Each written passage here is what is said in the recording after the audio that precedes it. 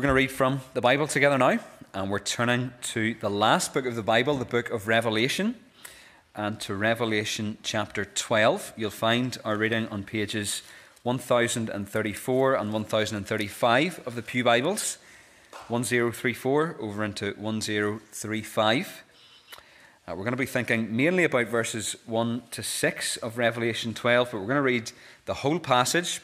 And boys and girls, before you head out to snack tonight, we're going to read this passage, and then we're going to watch a little video which is going to explain the passage for you. So you've got to look out for some of the characters in this passage. There are three main characters, and I'm going to tell you who they are after we've read it together. So Revelation chapter 12, we're beginning at verse 1, and we're reading the whole chapter down to verse 17, and this is God's word to us. And a great sign appeared in heaven, a woman clothed with the sun, with the moon under her feet, and on her head a crown of 12 stars. She was pregnant and was crying out in birth pains and the agony of giving birth. And another sign appeared in heaven, behold, a great red dragon with 7 heads and 10 horns, and on his heads 7 diadems. His tail swept down a third of the stars of heaven and cast them to the earth. And the dragon stood before the woman who was about to give birth, so that when she bore her child, he might devour it. She gave birth to a male child, one who is to rule all the nations with a rod of iron, but her child was caught up to God and to his throne. And the woman fled into the wilderness, where she has a place prepared by God, in which she is to be nourished for 1,260 days. Now war arose in heaven, Michael and his angels fighting against the dragon, and the dragon and his angels fought back. But he was defeated, and there was no longer any place for them in heaven. And the great dragon was thrown down, that ancient serpent, who is called the devil and Satan, the deceiver of the whole world. He was thrown down to the earth, and his angels were thrown down with him. And I heard a loud voice in heaven saying, Now the salvation and the power and the kingdom of our God and the authority of his Christ have come, for the accuser of our brothers has been thrown down, who accuses them day and night before our God. And they have conquered him by the blood of the Lamb and by the word of their testimony, for they love not their lives even unto death. Therefore rejoice, O heavens, and you who dwell in them. But woe to you, O earth and sea, for the devil has come down to you in great wrath, because he knows that his time is short. And when the dragon saw that he had been thrown down to the earth, he pursued the woman who had given birth to the male child. But the woman was given the 2 wings of the great eagle, so that she might fly from the serpent into the wilderness, to the place where she is to be nourished for a time and times and half a time. The serpent poured out water like a river out of his mouth after the woman, to sweep her away with a flood. But the earth came to the help of the woman, and the earth opened its mouth and swallowed the river that the dragon had poured from his mouth. Then the dragon became furious with the woman and went off to make war on the rest of her offspring, on those who keep the commandments of God and hold to the testimony of Jesus. And he stood on the sand of the sea. Amen. And we thank God for his word to us this evening. Let's pray before we think about the Bible together. Lord, we're thankful for the hope and joy that the Lord Jesus brings. We thank you that that hope and joy is communicated to us through his word, and we pray that as we look at your word tonight, that you would speak to us, that you would help us to understand it, that you would challenge us, but that you would also encourage us as we think about how Jesus is our champion, the dragon slayer, the one who has won a great victory for us. Help us, we pray, for we ask in his name. Amen. We're looking at Revelation 12 tonight. You'll find it on page 1034 of the Pew Bibles and over into 1035. Tonight we're dropping into the last book of the Bible to think about the Christmas story. And you might be thinking, another odd choice. Isaiah 40 this morning initially seemed like an odd choice, but we got there in the end. But Revelation 12, really? Are you serious? How is this chapter related to the Christmas story? You've hopefully had a hint of why it is through the video we watched earlier in the service. But we need to think about Christmas in a different way. There's a sense in which our minds are so sanitized to the story because we hear it year after year after year. It never changes, nor should it. But it's hard to get a fresh take on something that is just so ingrained in our minds. It's probably virtually impossible for us to imagine a world without Christmas. Since childhood, our days have been numbered by what came before and what came after Christmas. There is before Christmas, BC, and after Christmas, AD, the year of our Lord. Despite the fact that many people reject the true Christmas story outright, we know that it's the hinge of history, the day that changed everything. It's worth imagining what it would have been like to be there on that first Christmas. What would it have been like to be among those to whom it was announced, "Today in the town of David a Saviour has been born to you. He is the Messiah, the Lord. This will be a sign to you. You will find a baby wrapped in cloths and lying in a manger." What would it have been like to have heard that announcement? There's actually a deep irony in the Christmas story. First, there's the Nativity itself. The creator of the universe, the King of Kings, was born in a barn. Through Christmas, God turns the wisdom of the world on its head. The news of the Saviour's birth isn't announced to the cultural elites or the middle classes, but to shepherds, smelly, unkempt, hill-dwelling, bottom-of-the-rung outsiders. And to add insult to injury, the signs of the Messiah's birth are understood not by the religious establishment, but by magi. We know virtually nothing about them. They were maybe faithful believers in Babylon, carrying on the work that Daniel began when he served in the kingdom there. They could have been from somewhere else, but they were certainly not religious in the traditional sense of the word. The second irony is that Christmas was most definitely not a silent night. It was a dingy, earthy experience. There's nothing particularly dignified about delivering a baby, never mind doing it without the luxury of air conditioning, a clean hospital room, and so on and so forth. Our ceramic and our wooden stables that recreate the manger don't quite cut it. They don't give us a sense of the violence that came with such a moment. And yet the Bible tells us that something cataclysmic was happening at the first Christmas. As Mary laboured, an evil stirred that was so great, so devilish, that it called for the blood of all of Bethlehem's infant sons. Our hero and his family were hunted by Satan himself and fled to Egypt, chased by an ancient evil, throwing down stars from the sky. Christmas is violent. It's earth-shattering. The early church father, Jerome, put it in this way. He said, "He found no room in the Holy of Holies that shone with gold, precious stones, pure silk and silver. He's not born in the midst of gold and riches, but in the midst of dung. In a stable, wherever there's a stable, there's also dung, where our sins were more filthy than the dung. He is born on a dunghill in order to lift up those who come from it. From a dunghill, he lifts up the poor." But when the Christ child gasped his first breath, the hinge of history swung in a new direction and hell shuddered. The assault on its gates had begun, and Revelation 12 tells us all about it. This is the halfway point of the final book of the Bible, and it's the centerpiece to the entire letter. The 10-year-old boy in me loves this chapter. It's like the Bible's version of a story from The Lord of the Rings or something similar. When I was younger, I spent an awful lot of time playing PlayStation with my younger brother, and one of our favourite games was Spyro the Dragon. If you're of a similar vintage, you might remember the game. The game centred on this little purple dragon that you controlled and did lots of different missions with. The dragon we read about in Revelation 12 is more than just a computer-generated image. He's real and fierce and not to be taken lightly. But what has been going on in Revelation before this chapter? Well, in the opening 11 chapters of Revelation, we see tempted churches, suffering churches, judgments on the earth, and conflict in the world. The first half of the book provides general overviews of history. It tells us that the world is opposed to the gospel, but reminds us of our calling to persevere in the faith. The second half of Revelation focuses on the chief characters involved in the spiritual warfare that is taking place behind the scenes.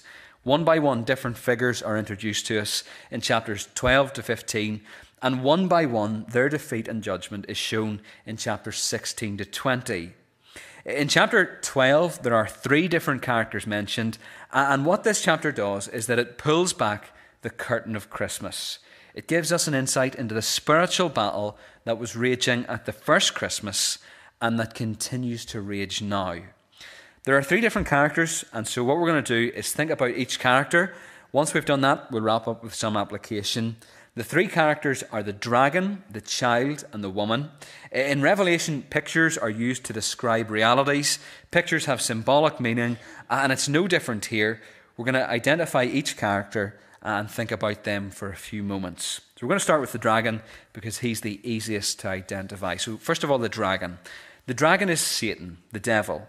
And he's mentioned first of all in verse 3, but he's identified in verse 9. It says, "And the great dragon was thrown down, that ancient serpent who is called the devil and Satan, the deceiver of the whole world. He was thrown down to the earth, and his angels were thrown down with him."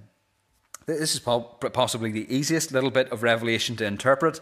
It's because John gives us the answer so plainly. If only the rest of the book was this easy to interpret, but it's very plain here. The dragon is Satan. In verse 9, there's a very clear allusion to Genesis 3. He's called that ancient serpent. Genesis 3:1 says, "Now the serpent was more crafty than any other beast of the field that the Lord God had made." And the rest, in the rest of the chapter, we see how crafty and deceptive he is. Genesis 3 tells us about the story of the fall of man. Adam and Eve eat from the forbidden fruit and they're sentenced to sorrow, toil, and death. Satan leads them and the whole world astray. He's a liar. He's a deceiver. He tells half-truths. He gives misleading information. He spreads fake news. And look at how vividly he's described in verse 3 as well. "And another sign appeared in heaven. Behold, a great red dragon with 7 heads and 10 horns, and on his heads 7 diadems." Now, it's helpful to think about the symbolism, some of the symbolism within Revelation at this point. Previously in Revelation, before this passage, the colour red has symbolised strife. You see that in Revelation 6, in the 7 seals. 7 indicates completeness, and 10 stands for strength. So the dragon is red, he's fiery, and he's dangerous. He's got 7 heads, and that tells us about his intelligence. He's got power because he's got 10 heads. And then on those heads, he has 7 diadems. It points to the fact that he has rule over this world. He's falsely claiming authority. Later on in Revelation, the Lord Jesus has crowns on his head as the King of Kings and Lord of Lords. So Satan, the dragon, is falsely imitating Jesus. Verse 3 is a terrifying picture of the one whom Paul calls the God of this world. Now, it's possible that this description of the dragon points us in the direction of the Roman Empire, Rome itself. That was the context in which John and other believers found themselves in. The city of Rome was sometimes called the city on 7 hills. It had 7 hills around it, and it was also divided into 10 districts. It could be that the dragon is symbolic of Rome, that it represents the fallen world system. There are similar types of images in the Old Testament in relation to Egypt, among others. But what John is doing here as he describes the dragon Satan is that he's saying that behind the fallen world system is the devil. Now, many people today dismiss the devil as fantasy or myth, but you cannot take the Bible seriously without believing in this personal and powerful spirit, the fallen archangel who is the enemy of Christ and his church. You also can't make any real sense of the world as it is without accounting for him. History is the story of the conflict between God and the devil. In verse 4, we're told that the dragon's tail swept down 1/3 of the stars of heaven and cast them to the earth. A lot of people jump to the conclusion that this refers to Satan leading a host of angels into heaven in rebellion against God. It's maybe not so much that. It's more likely that it's a reference to Daniel 8, verses 9 and 10. Now there, Daniel speaks about Antiochus Epiphanes, who was the great persecutor of the Jews. And the point that John is making is that Satan intends for his malicious actions on earth to do damage in heaven. This vision symbolizes the arrogant aims of Satan's warfare on earth against the church, against believers. The devil is hell-bent on destroying the church. He's an enemy of all that's good and true. He's strong and powerful and fierce, and he wants to walk all over the people of God.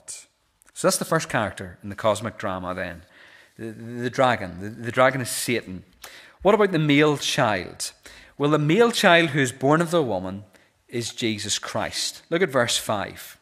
She gave birth to a male child, one who is to rule all the nations with a rod of iron, but her child was caught up to God and to his throne. Now, in this verse, there's a reference to Psalm 2.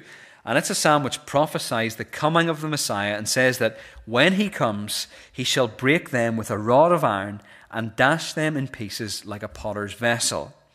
So something similar has already been said of Jesus in Revelation. Back in Revelation 2 and in the letter to the church at Thyatira, it ends with a promise which says, "The one who conquers and who keeps my works until the end, to him I will give authority over the nations, and he will rule them with a rod of iron, as when earthen pots are broken in pieces, even as I myself have received authority from my Father." Jesus is the child born of the woman and is the Messiah and will one day make the kingdom of this world become his kingdom. So we either submit adoringly to Christ as our Lord and Saviour, or we fall under his rod of judgment. Verse 5 is a really brief summary of Jesus' work. It mentions his birth, and then it jumps to his ascension. The woman gives birth to him, and then he is caught up to God and to his throne. It's a very abbreviated telling of Jesus' ministry. But the point from the male child is this. The devil wants to defeat the son, the child who is born, but the son destroys the devil and is triumphant. He's then exalted and reigns with him who sits on the throne. We're supposed to think of 1 John 3. John, the same John who wrote Revelation, says, "The reason the Son of God appeared was to destroy the works of the devil." So the dragon is the devil, the male child is Jesus, but what about the woman? This is our third character, and we've left her to the end because it's slightly more complicated to try and figure out who she is. So the woman. Well, when I was at Union College, I did an essay on this passage, and it was a really stimulating piece of work to do. As you can maybe imagine, there are different opinions on parts of this passage, and there's a lot of discussion about who the woman is. Historically speaking, our friends in the Roman Catholic tradition have said that the woman is Mary. They say that because the Son is Jesus. If the Son is Jesus, then it's reasonably obvious that Mary is his mother. Now, is the woman Mary? Well, it's a yes and a no. Mary is a type of this woman. The woman is someone a little different. The details in Revelation 12 don't quite fit Mary's story, and this woman's children include all who keep the commandments of God and hold to the testimony of Jesus. The woman is actually more symbolic of God's people. She represents the covenant community of God's faithful people. She includes both Old Testament Israel and the New Testament church. All of God's people were wrapped up in Mary as she gave birth. Now let me back this up a little bit with a couple of references from other parts of the Bible. So think back to Genesis 3:15, the first announcement of the gospel. God says, "I will put enmity between you and the woman, and between your offspring and her offspring. He shall bruise your head, and you shall bruise his heel." The serpent is cursed, and God says that there will be hostility or enmity between him and the woman's offspring. From the very beginning, God says that history is about this line, this seed versus those who come from the devil. And you can actually see this image played out throughout the rest of Genesis. Cain versus Abel, Ishmael versus Isaac, Esau versus Jacob, Edom versus Israel, and then later Saul versus David. There are two lines. There's a conflict in this world. The hope of God's people was that this promised seed of Genesis 3:15 would crush the serpent's head. God's people were like an expectant mother awaiting the promised child. The child was one born by woman, Mary, but in another sense, this was Eve's child. And in another sense, it was everyone's child, everyone looking forward to the birth of the Messiah. The woman represents God's people, Old Testament Israel and the New Testament church. Look again at verse 1.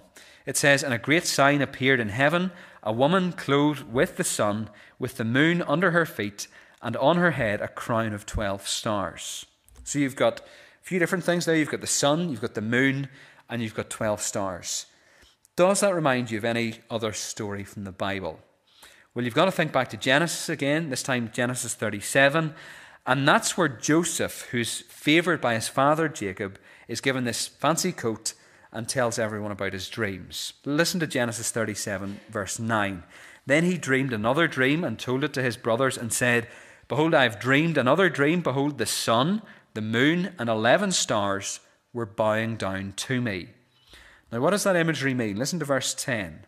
But when he told it to his father and to his brothers, his father rebuked him and said to him, What is this dream that you have dreamed? Shall I and your mother and your brothers indeed come to bow ourselves to the ground before you? Now, it seems that Jacob got it. Who are the sun, the moon, and the stars? Jacob, Rachel, and your 11 brothers. Joseph was the extra brother, so that makes 12. So the sun, the moon, and the stars in Revelation 12:1 is a symbol for God's people. The woman of Revelation 12 is intentionally modelled on Israel in Genesis 37. This is God's people collectively giving birth to the Messiah. So the three different characters in our cosmic drama are the dragon, the devil, the male child, Jesus, and the woman, God's people. Let me summarise what's going on in the early part of the chapter. The Messiah is about to come forth through the person of Mary individually, but more than that, through the people of God collectively. And God's people are expectant, they're waiting. Meanwhile, the devil is also waiting. He's ready to devour this child. But once the child is born, the devil doesn't crush him. Instead, the Son is triumphant over the devil, and then he sits at the right hand of God and rules the nations with an iron scepter. And that, in a nutshell, is the Christmas story. After the Son leaves the church, the woman is still there. They're under attack, and so she seeks refuge in the wilderness, as you can see in verse 6. God's people are a wilderness people modelled after their Saviour, who went through his own time of wilderness. The image of wilderness here is supposed to make us think of trial and safety. The church is under attack, but it's kept secure. Those are the characters in Revelation 12. That's kind of the plot line. So what, though? And how does it connect with us? Well, let me give you two big applications as we draw our time together to a close. Here's the first. We're involved in an intense cosmic conflict. We are involved in an intense cosmic conflict. That is to say that we are all part of this world, this world which is groaning, this world which is trying to give birth to the new heavens and new earth.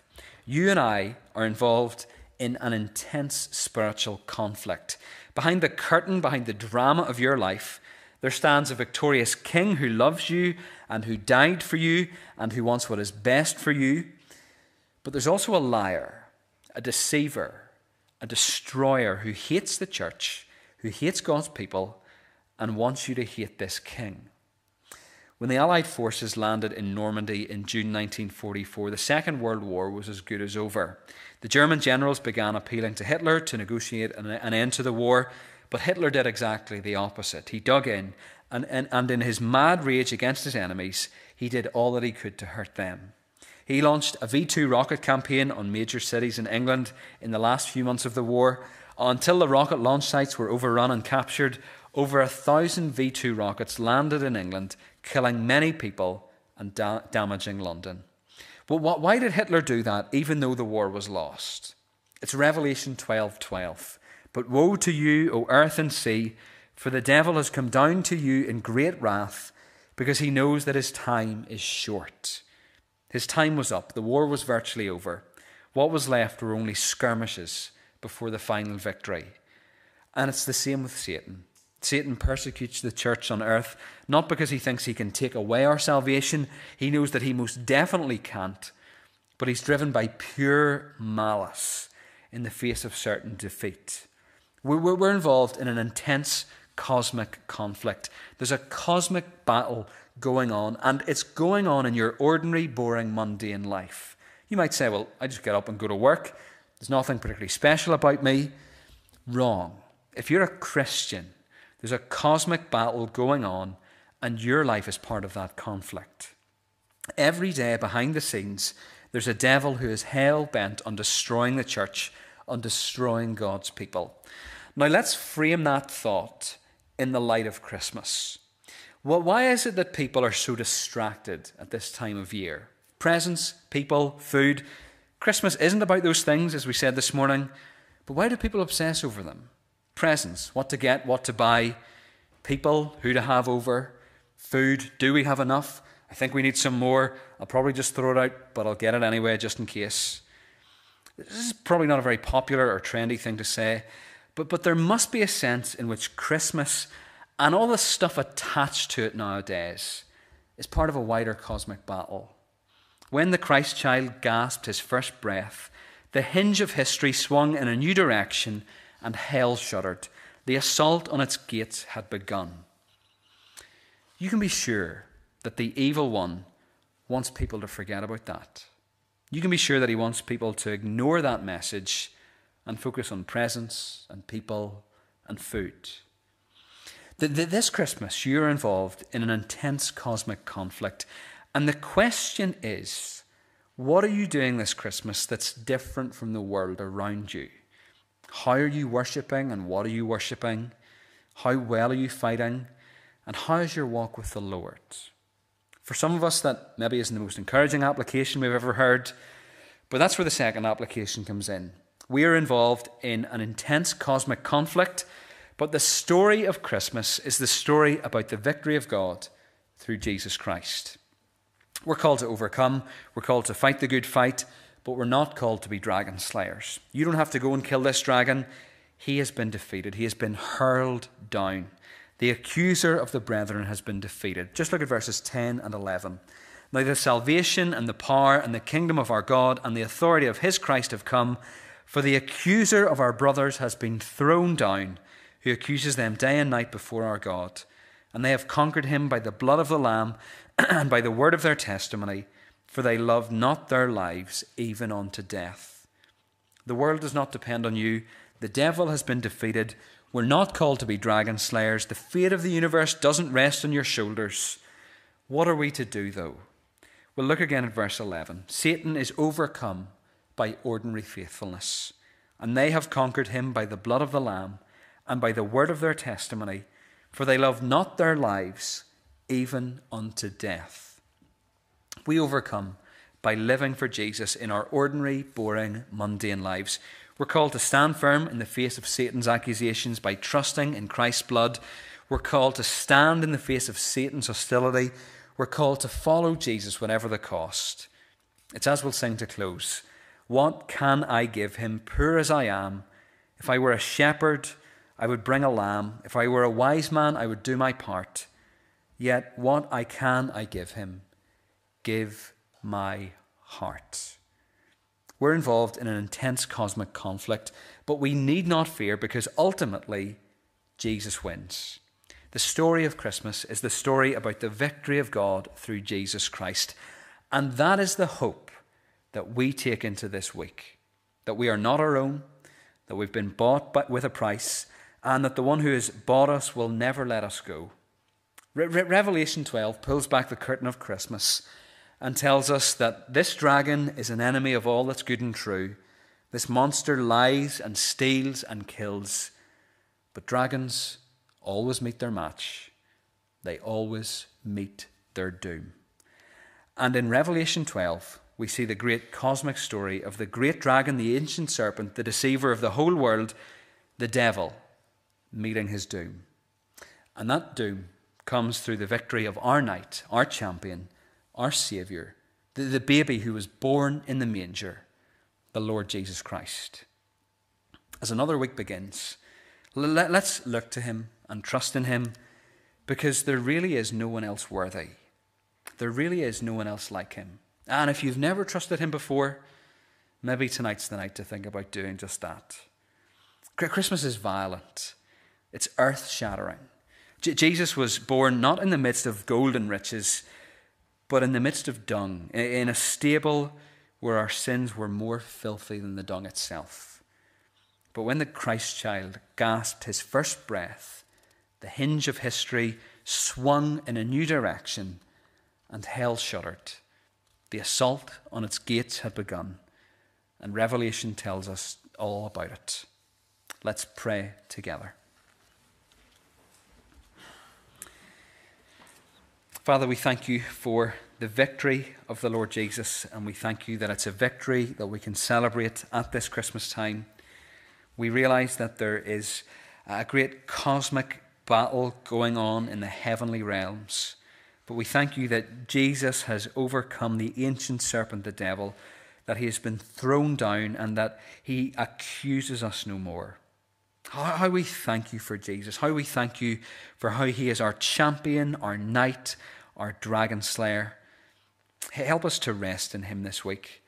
Help us to find our comfort and joy in him.